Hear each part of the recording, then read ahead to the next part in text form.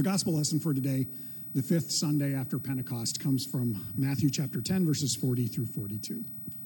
Jesus says to his disciples, "Whoever welcomes you welcomes me, and whoever welcomes me welcomes the one who sent me. Whoever welcomes a prophet in the name of a prophet will receive the prophet's reward. And whoever welcomes a righteous person in the name of a righteous person will receive the reward of the righteous. And whoever gives even a cup of cold water to one of these little ones in the name of a disciple, truly I tell you, none of these will lose their reward." The gospel of the Lord. You may be seated.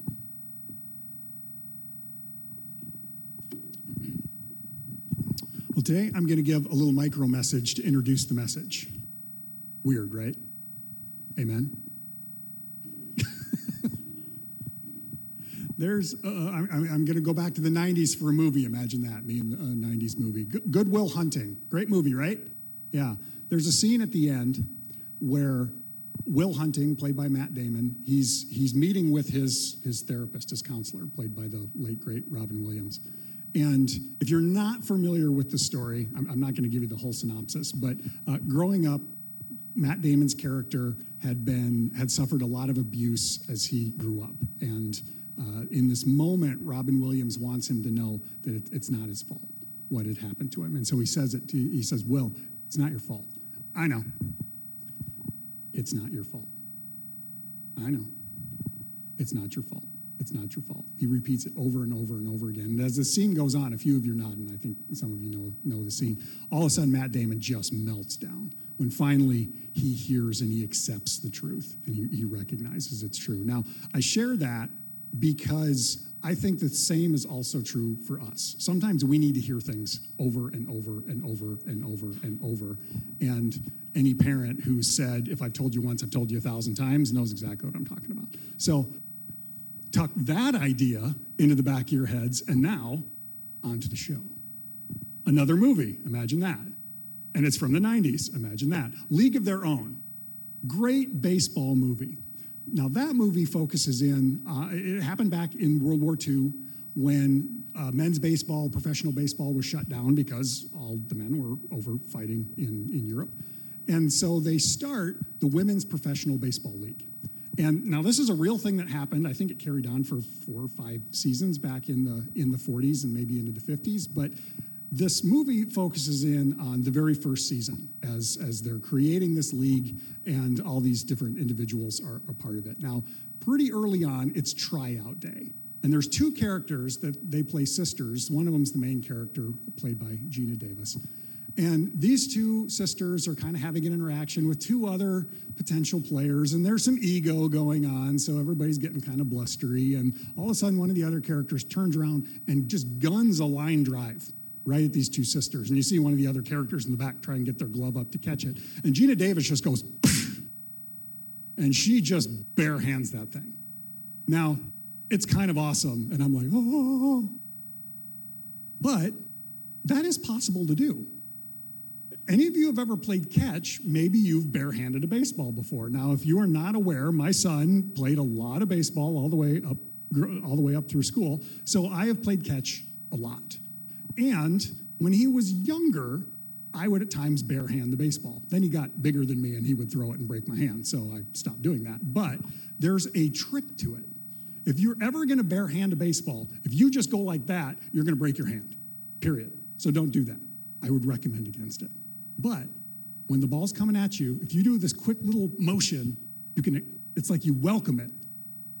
Welcome to, that's weird. You accept it. You receive it. And that's the idea that I want you to hold on to.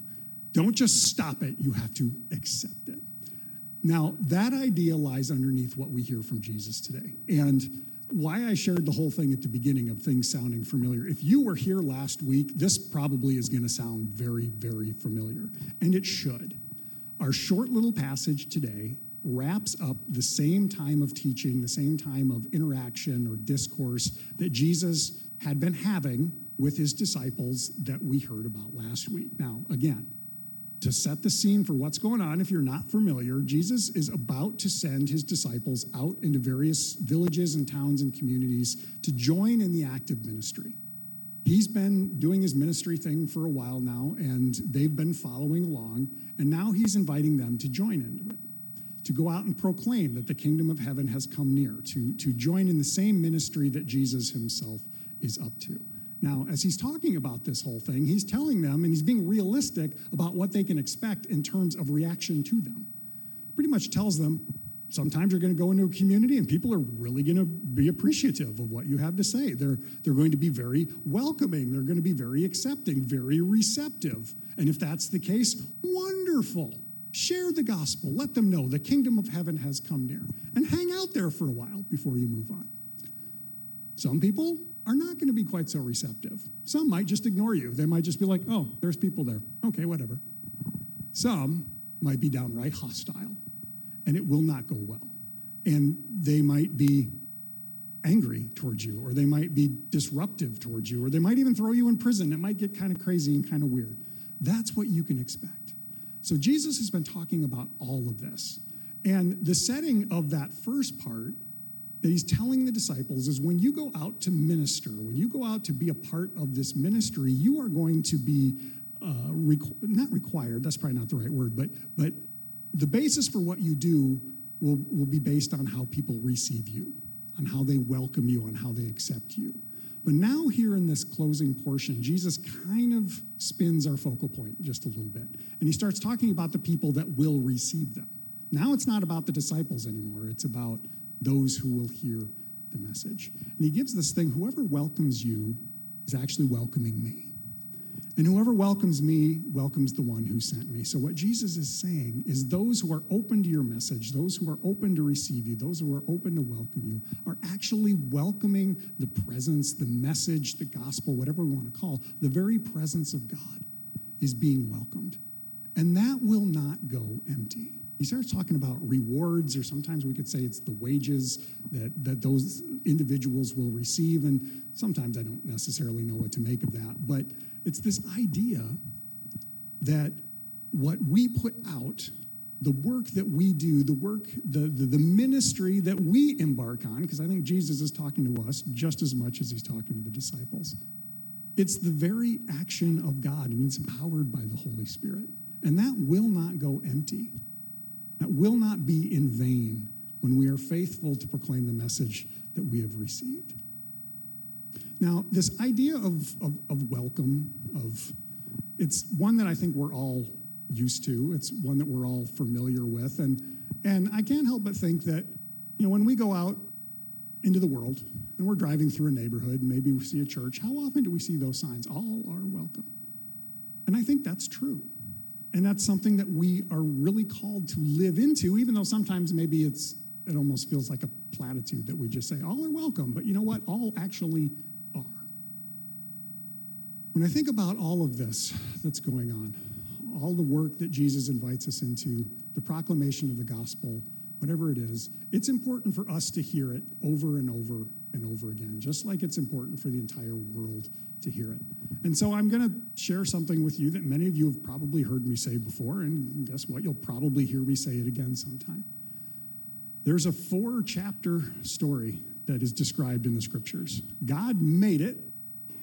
We messed it up. Jesus redeemed it. And we have been invited into the work of reconciling the world. It's empowered by the Holy Spirit. It's empowered by Jesus. It's made possible through his life and his death and his resurrection.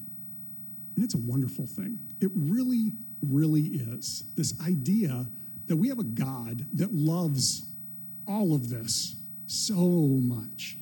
And we find that back in Genesis chapter 1 and Genesis chapter 2, the 2 accounts of creation. God made it. And God looked at it and called it what? Eric, this was number 4 on the list last week. Tov. Good.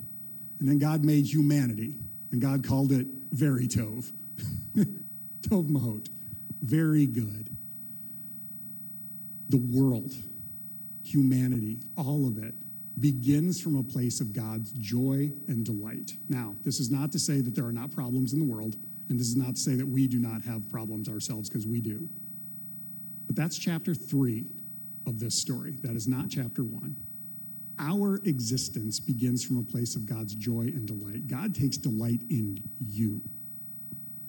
And because of that joy and the delight that God takes in you, God would not let the broken junk win. And that's what Jesus was up to. I may not understand the logistics of it, and I don't. It's above my pay grade. But what I do believe is this: God loves every single one of us so much that God showed not even death would keep us apart. Not even death could keep us away from the presence of the kingdom of heaven, which has come near to us in the person of Jesus.